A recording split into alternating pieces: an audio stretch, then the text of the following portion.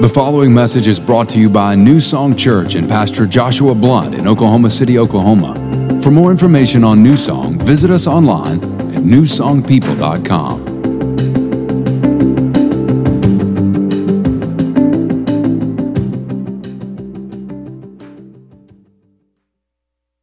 Matthew chapter 28. We're in a series right now called Ship Shape. Somebody say Ship Shape. And what we're doing is we're looking at these ships, these words that have ship in them, that shape our life as Christians and that shape who we are as a church. If you remember in the first week of the series, I talked about how the church is kind of like a big sailboat and that we have these 7 sails, these 7 ships that we raise. And when we raise them, it empowers us to capture the power of God, the breath of God, the wind of God, to help move us ahead in the call of God for our lives as Christians and for us as a church.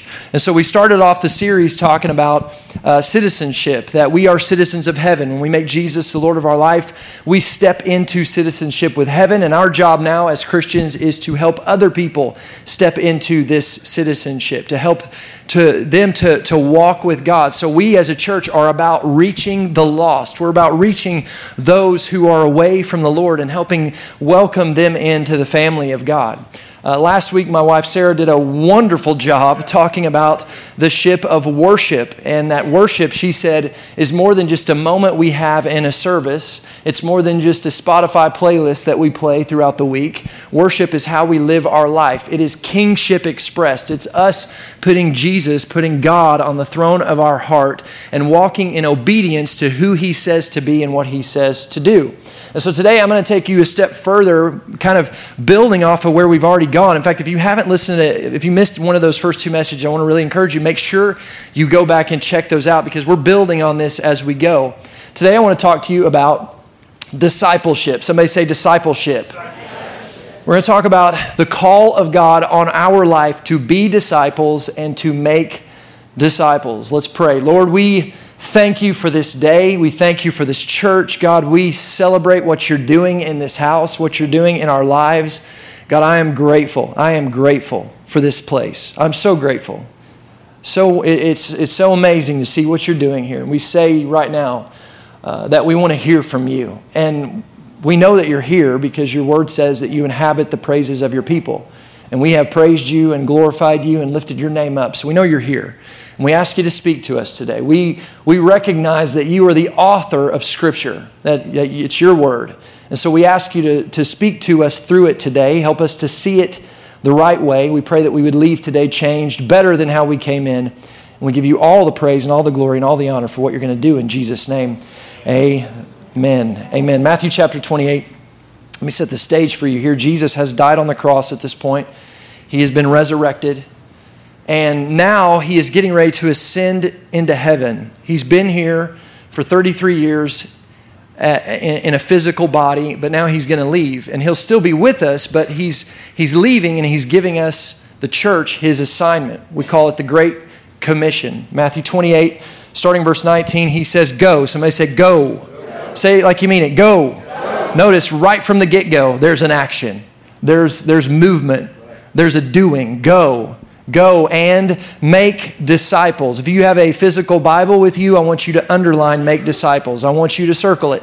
I want you to highlight it. Put stars around it. I want you to make a point to put make disciples stand out in your notes right now, because this is what needs to stand out in this group, in this section of text. Make disciples of all nations. That's what we want to do as a church. That's what we're called to do. Baptizing them in the name of the Father and of the Son and of the Holy Spirit, and teaching them to obey everything I have commanded you.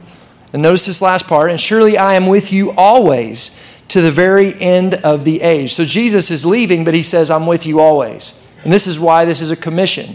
It's not just a mission, it's a co-mission. It's a mission that we are on with Jesus, with God. He's going to be with us. He's going to be empowering us. He wants to equip us. He doesn't want us, he didn't come here, die on the cross, and leave us with just a lifeboat to try to survive on.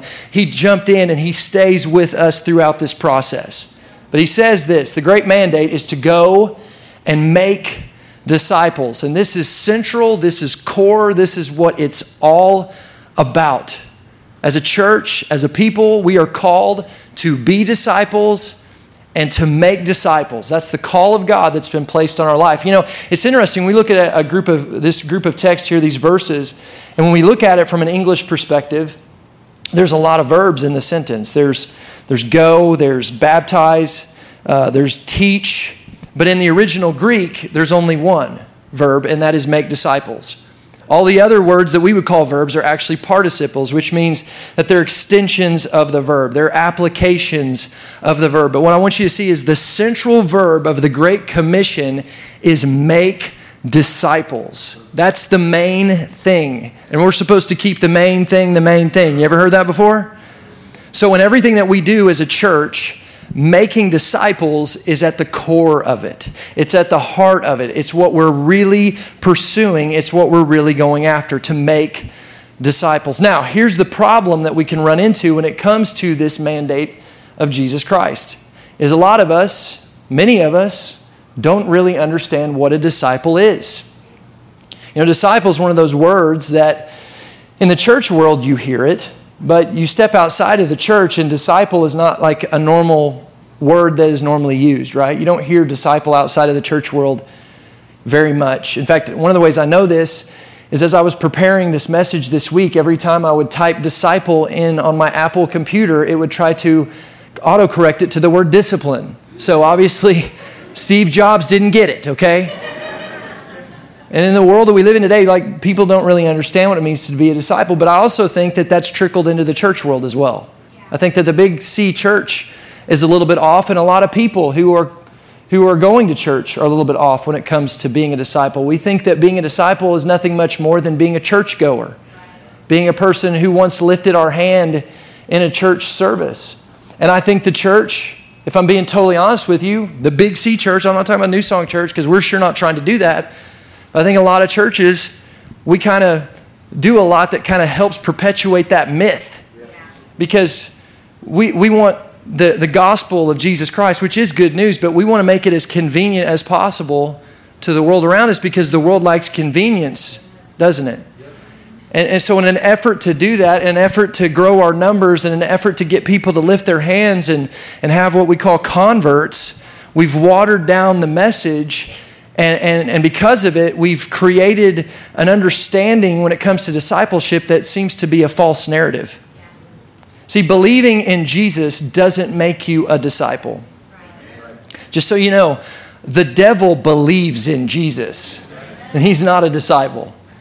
The Bible says in James that the demons believe in God and tremble at his name, but they're not disciples, are they? They're not followers of Jesus Christ. What are they? They're just believe the reality of what is true, what cannot be denied. God is God and Jesus is his son, and he brought salvation to the world.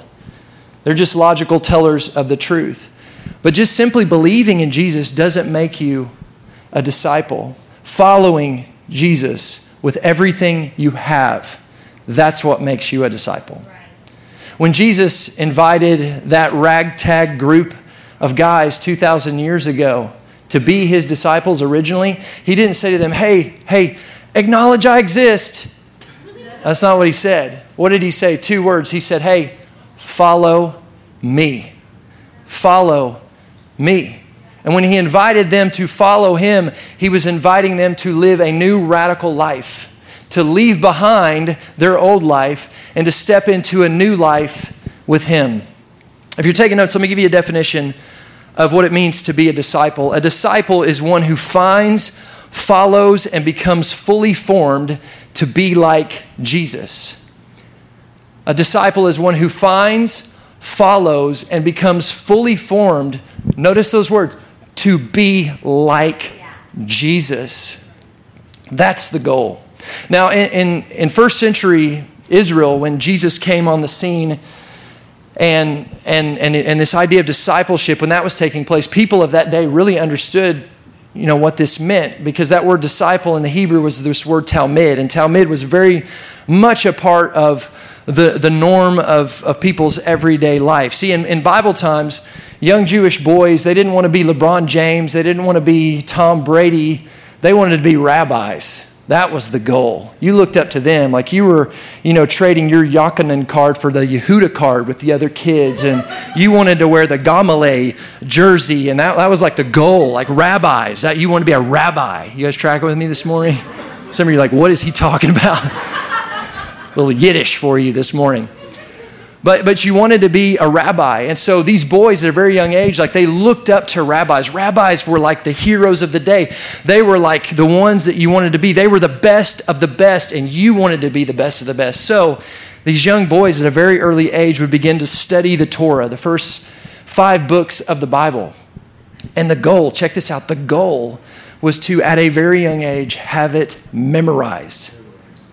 Genesis, Exodus, Leviticus, Numbers, Deuteronomy. Take a look at that section of Scripture. Memorized. Like that's some heavy lifting. But these boys would do it. They would train in this and learn at a very young age. In fact, when they were just little, they would take pieces of text from the Scripture and they would read it to these little babies, and they would put honey on their lips, and they would talk about how the word is sweet like honey, and they were training them to love the Torah. And so they wanted to get it into their bones. They wanted to know it. And what would happen is when these young Jewish boys would see a rabbi that he looked up to, one that was his hero, he loved the way that rabbi explained the text and where he was taking it. And so he would go and he would sit. And once he was ready, he would go and he would sit at the feet of that rabbi. And when he did that, what he was doing was he was applying to be a talmid of that rabbi. He was applying to be a disciple. And so now this rabbi would begin to examine this boy, and there'd be a bunch of them. And he would examine him. He would ask him questions about the Torah. He would ask him questions about God.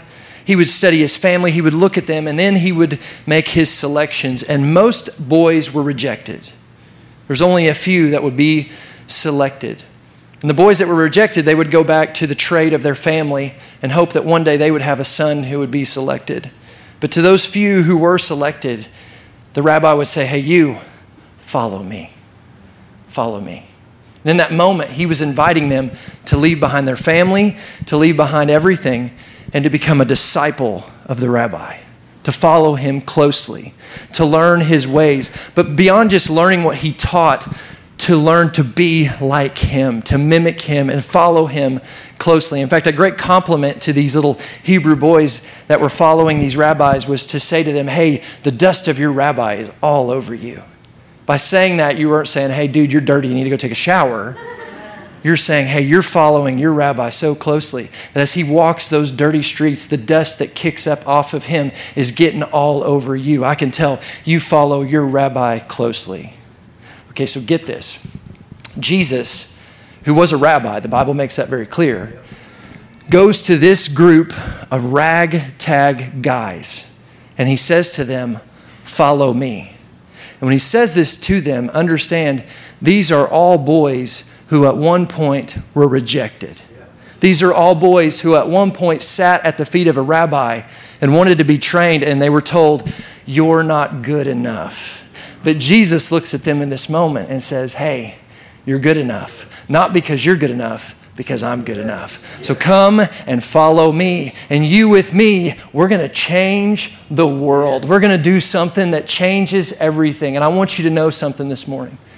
The same call that Jesus gave to that group of guys that became the original disciples, he places before you today. He says to you today, follow me. Be my disciple. And he wants you to follow him so closely. Not to just learn what he did and what he knew, but to actually get to the point where you're living like he lived and carrying on his ministry into this world. Following him so closely that the residue of his presence is getting all over you, and the world sees it on you and says, that person is a follower of Jesus Christ. Can I get an amen? Amen. Listen, Jesus is not looking for cheerleaders. He doesn't need you to sit on the sideline and say, I acknowledge he exists. He's over there. He exists. He didn't need that. He's looking for people who have a radical devotion to his call. People who are willing to chase after him and go after him with everything they've got. You know what made the disciples, the original disciples, the disciples? It wasn't that they were special. It's that they were willing to follow. They were willing to say, I'm coming after you with everything I've got, Jesus. I'm going to be your disciple. And I want you to know, I want to be very clear this morning. The call to be a disciple is not one that says everything is going to be perfect from this day forward. It's not. And I think it's that myth that has caused so many people to fall away. When we preach a gospel that says, make Jesus the Lord of your life and everything's going to be perfect, is it no wonder that people fall away when it's not perfect? Because how many of you know, in this world, you're going to have trouble? Jesus told us that. That's one of the promises of Jesus. In this world, you're going to have trouble. But he says, take heart, because I've overcome. And you can overcome with him. But you will have to face stuff. You will be asked to stand. And you will be asked, listen, to die. To die to some stuff. To die to some of the ways of this world, because the ways of this world lead to death. During World War II, as Nazi Germany was beginning to rise up and kind of become what it became with Hitler and all the Nazis, there was a guy named Dietrich Bonhoeffer. If you've never kind of studied the life of him, I would encourage you to do so. He's an incredible man who stood for being a disciple in a very difficult time. And when Germany was moving into taking over everything, and even in the church world, they were replacing the hymnals with German hymnals, and Christian flags were being lowered, and Nazi flags were being raised, and people were pledging allegiance to the Fuhrer over the Lamb of God. Dietrich stood up and said, no, this is wrong. And because of it, he was thrown into a concentration camp. And a month before the end of World War II, he was actually killed. But he wrote a book, a really great book called The Cost of Discipleship. And in it, he made a quote that I think you need to recognize this morning. He says, when Christ bids a man come, he bids him come and die. Come and die. Now, listen, I want to be clear. The call of Jesus to be a disciple is not some sadistic invitation to pain and just suffering and life being miserable and tribulation and trial. It's the gospel. And the gospel means it's good news. And the good news is you can be pulled out of death and into life. You can be pulled out of darkness and into light. The Bible says that God has good plans for you. Plans you can't even imagine. God has good things in store for you. But listen, it doesn't mean everything's going to be perfect.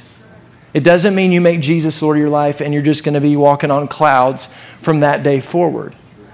The call of God is to walk by faith. And to walk by faith, it means you're going to face stuff. Because you don't need faith when you know everything. You need faith when you're in the middle of a season where you maybe don't know everything in your own mind, but what you do know is that God knows everything and you can place your trust in him. That's walking by faith. It's faith in him. But there will be times that God asks you to step out in faith, to stand up for stuff that's not popular in the world, that may cost you a promotion, to stand up and stand out for Jesus. God's going to invite you to that. And so the question a disciple asks themselves is not, what do I feel like doing? That's the question of the world. The question that Jesus invites you to live under is, what does my rabbi, what does Jesus want me to do? What is his word inviting me to do? The call of Jesus is a call to follow him with everything you have and die to sometimes some of the desires of this world. So the question is, are you living the call? Are you following after Jesus in that way? Or are you just kind of living like a convert?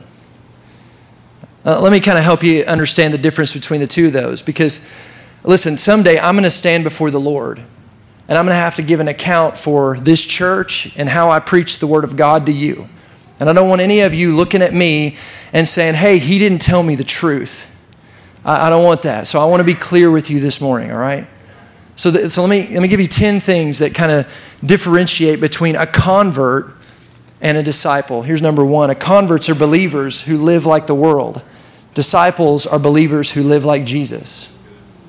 Converts are focused on their values, interests, worries, fears, priorities, and lifestyles. Disciples are focused on Jesus. Converts go to church. Disciples are the church. Converts are involved in the mission of Jesus. Disciples are committed to it.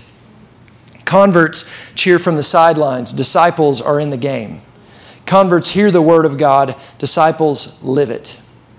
Converts follow the rules. Disciples follow Jesus. Converts are all about believing. Disciples are all about being. Converts are comfortable. Disciples make sacrifices. Converts talk. Disciples make more disciples.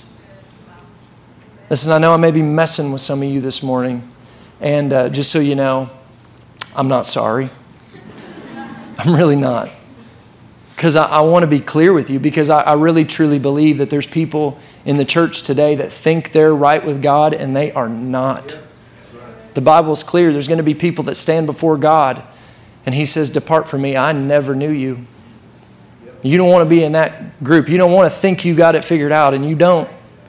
So I want to be clear. I want to help you to see the truth, because the truth can bring freedom to you. Amen? Amen. Disciple is someone who finds their identity, their purpose, their meaning in Jesus. Jesus is the center of their life, and they are fully committed to following after Him with everything. We find, follow, and become fully formed like Jesus. So maybe you find yourself here today and you're kind of going, I think I'm a convert. Or maybe you're here today and you're going, I'm a disciple, but I want to keep growing in this. Whatever the case may be, I got 7 points I want to give you today. 7 things we see in the Word that help us to become these people who are becoming fully formed to look like Jesus. That's our goal. That's what we're going after. So here's number 1. To be a disciple, number 1, I must follow Jesus. To be a disciple, I must follow Jesus. John 12:26. If you want to be my disciple, follow me, Jesus says. And you will go where I am going. And if you truly follow me as my disciple, the Father will shower His favor upon your life. Here's where it starts. Wherever you find yourself today, the call to be a disciple starts with making the decision that only you can make. I'm going to follow after Jesus. I can't make it for you. Your parents can't make it for you. You don't inherit it. You have to make the decision. I'm going to follow Jesus. I'm going after Him. Notice where the verse starts. If means it's a choice. You have a choice in this. You have a choice. Are you really going to go after Jesus and follow Him? And if you do, notice what it says. The Father will shower His favor upon your life. See, the favor of God, we talked about this just a couple weeks ago. It's for the assignments of God, right? God wants to help you with this, but you have to make the choice. This is what we're doing. We're flying this flag of discipleship today, right? We're raising the flag. And as we raise it, now we are able to receive the power of God, the wind of God, to help us to move ahead, to be the disciple God's called us to be, and to help make other disciples. So it starts with a choice. To be a disciple, I must follow Jesus. Here's number 2. To be a disciple, I must love Jesus supremely. Luke 14:26, Jesus says, "You cannot be my disciple unless you love me more than you love your father and mother, your wife and children, your brothers and sisters. You cannot follow me unless you love me more than you love your own life." Jesus is calling us to a radical kind of love. Now listen, Jesus isn't saying here that you can't love anyone else. You have to only love Jesus. In fact, you're going to see here in just a moment, to be a disciple, you have to love other people, okay? What Jesus is talking about here is not exclusivity. He's talking about supremacy. The call of God is to love Him above all else, including yourself. This is what Sarah talked about last week. It's called worship. It's where we put God on the throne of our heart, and we say, it doesn't matter how I feel, what I feel like doing, what I want. I'm declaring God is true, and I'm going to follow Him and live my life dedicated to obedience to what He's inviting me to do, following after Him so that I can reflect His image in this world. To be a disciple, I must love Jesus supremely. If you've heard it once here at New Song, I've probably said this 1,000 times. Jesus didn't die on the cross so He could hopefully break your top 10 list. He wants to be number 1, numero uno. To be a disciple, you have to choose to put Him there daily. Daily. I'm going to put you on the throne of my heart. Here's number 3. To be a disciple, I must love other disciples. John 13:35. Jesus says, if, notice once again, it's an if, it's a choice. If you have love for one another, then everyone will know that you are my disciple. If you have love for one another. That word one another is all over the New Testament. The New Testament church is about one anothering. It's about us loving those in the church, those that are in the family of God. Now, here's the tough part about this. You know, it's one thing to love Jesus. It's one thing to love God because it's like, you know, he died on the cross for my sins and he is love and he loves me perfectly. And when I mess up, it's another thing to love people. I mean, you know, people can be tough to love sometimes, right? People in the church, people outside of the church, it can be tough to love. We got different opinions. People have different opinions. Have you noticed that people have a different opinion than you sometimes? That's annoying, isn't it? Differing opinions. What in the world? People are raised in different homes, you know. They think things are funny that aren't funny. They think the things you think are funny aren't funny sometimes. Gets on my nerves. People can have annoying habits. People can talk when they should be quiet. I mean, people can be problems. And yet Jesus says you can't, if you're going to be my disciple, you can't just love me. You got to love my family. So what's the family? Well, the family, 1 Timothy 3:15, the family of God, look at this. This family is the church of the living God. The church is the family of God. And when I talk about the church, I'm not talking about the building. I'm not talking about the name, the entity. I'm talking about the people. Jesus says you need to love the people of the church if you're going to be my disciple. I'll meet people from time to time out in the lobby and different places, and they hear what I do, and they're like, man, I love God. I love Jesus. I just don't really care much for the church. And it's like, do you know how offensive that is to God? Like, for real. You know what Jesus said? The Bible says that Jesus laid down his life for the church. The Bible calls the church the bride of Christ. So think about this. Imagine that me and you go out to lunch, and we're talking, we're hanging out. You know, maybe it's me, you, and your spouse. And I'm talking to you, but then I look over at your spouse. I'm like, you know, I like you. I don't really care much for your wife. I don't like her. Or your husband. I don't, you know, it's a little, I don't like you. You're cool, not them. Listen, if you said that to me, you're like, I don't really care much for Sarah. We're gonna have beef. Because me and that girl is one flesh. We are unified. You got a problem with her, you got a problem with me. We can have a problem together, right? The Bible says that the church is the body of Christ. So again, imagine this. Imagine you're out, I'm having lunch with you, and I look at you and I say, you know, I like you, but I don't care much for your body. It's a little off-putting. If you could do something about that, that would be great. How many of you know that's a little offensive, isn't it? It's going to make you a bit uncomfortable. But this is what people are saying. I love Jesus, but I don't love the church that he died to establish. It's not okay. And just so you know, those of you who don't like, the family of God, you're going to hate heaven. Because guess what? Heaven is not like you in isolation with Jesus. Like, that's not how it is. It's all the people of the family of God singing for eternity, hallelujah to the Lamb of God. That's the call. Okay, so better just get comfortable with the church. All right? You can't love Jesus and not love the family of God. In fact, look at this verse, 1 John 4:20. Sometimes you read a verse, and you read it, and then you have to be like, okay, what is that saying? This is not one of those verses. Check this out. If someone says, I love God, but hates a Christian brother or sister, that person is a liar. No explanation needed.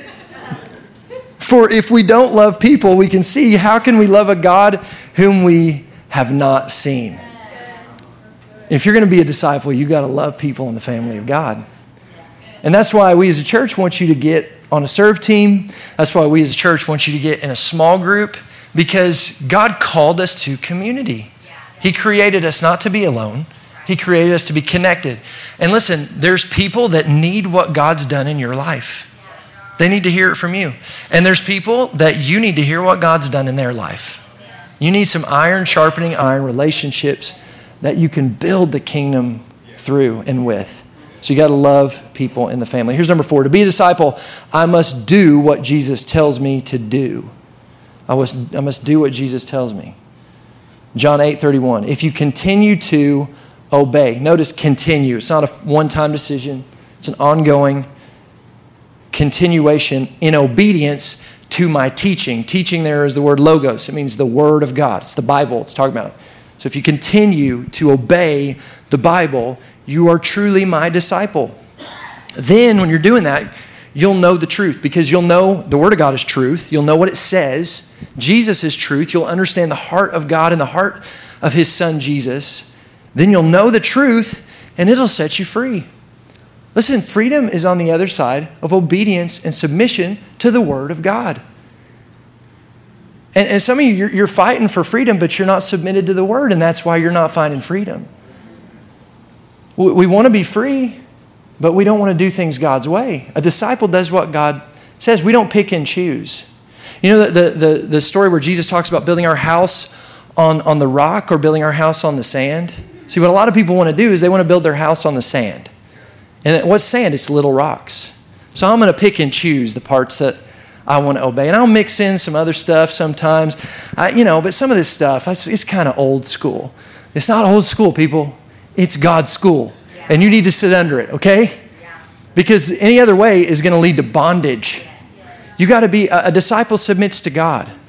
A disciple is not allowed to say, well, but we love each other and maybe someday we'll get married. So, it's okay for us to have sex outside of marriage.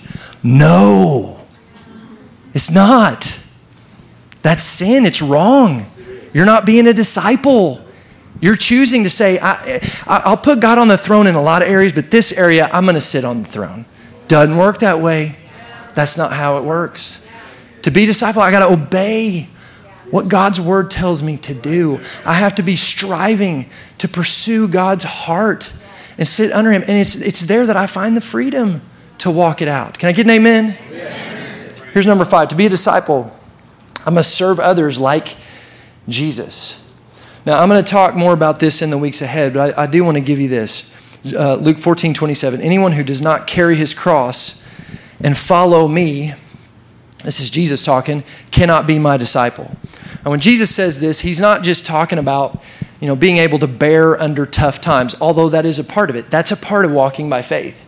There's going to be tough times. And are you willing to stick with God during the tough times? Are you willing to continue to walk by faith when you have prayed for your healing, but you haven't received it yet?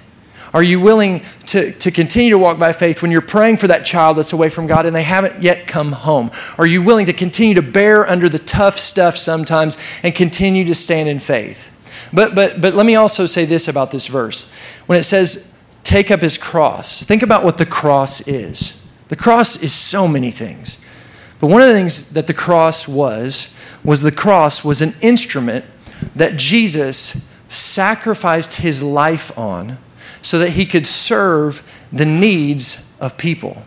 Jesus died on the cross, and through his sacrifice, he was able to serve us in our greatest area of need. What was our greatest area of need? Salvation, freedom from sin, being brought back into the family of God. So Jesus served us in that way. So when Jesus says here, take up your cross, here's what he's inviting you to. Are you willing to lay down your life?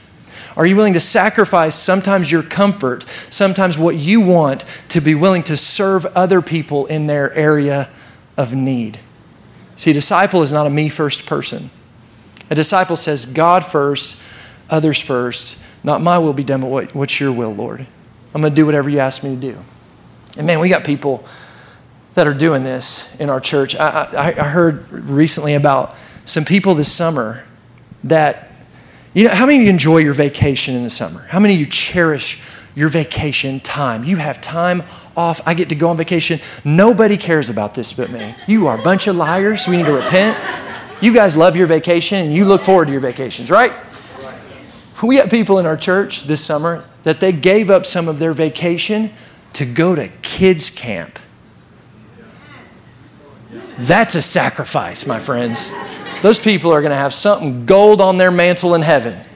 God bless you. Thank you for that. But that's the kind of stuff. Like, are you willing to lay down maybe what you might want for the blessing and the benefit of somebody else? Are you willing to get up a little bit earlier and hold somebody else's baby so that mama can come into church and hear from the Lord and not be concerned about her baby? Are you willing to stand out in a parking lot and wave at people and smile and make them feel welcome as they come in to the parking lot? Are you willing to go build houses in Haiti? Are you willing to maybe lay down your life for somebody else? That's what it means to be a disciple. Number 6, to be a disciple, I must purpose to grow and produce fruit that glorifies God. To be a disciple, I have to cultivate a life that's producing the kind of fruit God's called my life to produce. Now, think about this for a moment. Actually, let me read you this verse. John 15:8 says, "This is my Father's glory." In other words, God gets glory through this, that you bear much fruit. Notice that word much. It doesn't just say that you bear fruit, but that your life would bear much fruit. There'd be an abundance of fruit in your life, proving yourselves to be my disciples. Now, if you have, like, say, an apple tree or a lemon tree or an orange tree in your yard, it might produce some fruit if you don't ever do anything to it. But it's not going to be much fruit, right? Especially in Oklahoma. If you want it to bear much fruit, you're going to have to be super intentional with that tree. Like, you're going to have to make sure the environment is cultivated for fruit to be produced. So what does a tree need? Well, a tree needs to be in the proper amount of sunlight. It needs to sit under the right amount of sun. A tree needs water to refresh it. A tree needs to be pruned. It needs the dead stuff cut off. It needs sometimes the living stuff cut back. A tree needs good soil that it can take up. A tree needs the right environment. Like, if you plant a tree, next to a power plant or something where it doesn't have good air, like, it's gonna hurt, the amount of fruit that it can produce. In the same way, listen, as a Christian, if you're going to bear much fruit, you're going to have to create and cultivate an environment. You're going to be purposeful. You're going to have to sit under the sun, the S-O-N, Jesus, the gospel message of Jesus Christ. You're going to have to sit under that daily and allow yourself to be reminded of what Jesus did for you and what you can do because of what Jesus has done for you. You're going to have to be continually refreshed by the Word of God. The Bible talks about the Word being washed by the water of the Word of God. The Bible is water. It's life to us. It's life to those who find it. You're going to have to take the Word and look at your life sometimes, and maybe there's some dead things that need to be cut back. Maybe there's some weeds, some sin, some stuff, unforgiveness that needs to be pulled up and uprooted. Maybe there's good things that you just need to recognize God's calling you not to do everything, but to do the main thing. So we're going to cut back some of this growth so we can yield the most fruit. Maybe for you, part of this is you need to invite the Holy Spirit into your life on a daily basis. The Holy Spirit is a picture of the air of God in Scripture.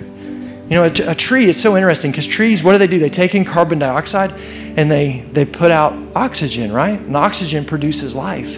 See, through the Holy Spirit, we can take in the air of God, and through it now we can produce life in the world. That God can produce the kind of life He's calling us to produce. To be a disciple, I must purpose. Like, that stuff doesn't just happen. Like, that stuff, all of that, sitting under the Word, like, you have to make the decision to do it. But if you'll do it, then God can come along and He can help you produce the fruit that point people to Him, to who He is and what He's all about. Here's number 7. To be a disciple, I must pass on the good news of Jesus.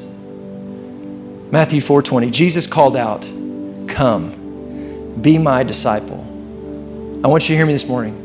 This is a call Jesus is giving to you today. The rabbi said to this group of guys, "Come, be my disciple." And look at this. "And I will show you how to fish for people." And they left their nets. Notice this. They left their nets at once and went with Him. Notice what they did. They responded immediately. They went at once. I hope for some of you, there's a going at once that's going to take place in you. You recognize, man, I've been going about this wrong, and today it's going to change. Today I'm going to follow after Jesus. I'm going to be the disciple He's called me to be. I'm going to be the disciple, and I'm going to help make disciples in this world. Because God is inviting us to something amazing. He's inviting us to be people who are fishing for people. What do we do when we fish? We pull fish out of one environment and into another. Jesus is inviting you to be a person who fishes for people and pulls them out of darkness and into light, pulls them out of death and into life, pulls them out of bondage to sin, bondage to sickness, bondage to fear, into freedom. God's inviting us to be a part of the story. He's inviting us to be a key player in this story. He says to you today, follow me. Follow me closely. Here's a question I think you need to wrestle with this week. Is there a chance that anyone will go to heaven because of you? Is there a chance that is there anybody in your life right now that is currently not on a trajectory that would lead them to heaven? And you being in their life could change that. Listen, if there's not, you're not fishing for people. You're not being a disciple. And this is why I love how God does this.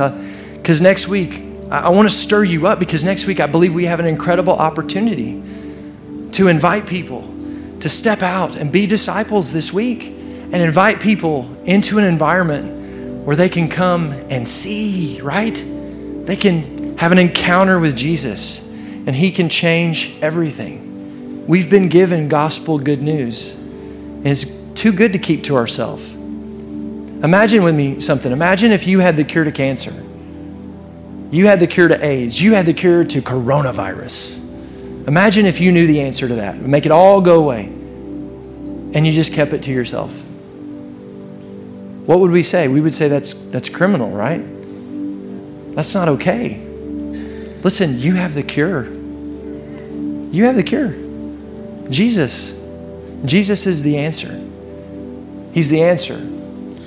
You have Him, and we got to share Him. We got to step into this call that Jesus has invited us to. We as a church are a church that's in the business of developing disciples. We want to help you become the disciple God's called you to be, and we want to help you help other people step into being the disciple God's called them to be. Would you bow your heads? Thanks for listening to this week's message from New Song Church. If you have a prayer need or would like more information about New Song, you can email info@newsongpeople.com. If you would like to partner with New Song through giving, go to www.newsongpeople.com/give. And if you want to stay connected to New Song, you can find us on Facebook, Instagram, and Twitter by searching for New Song People.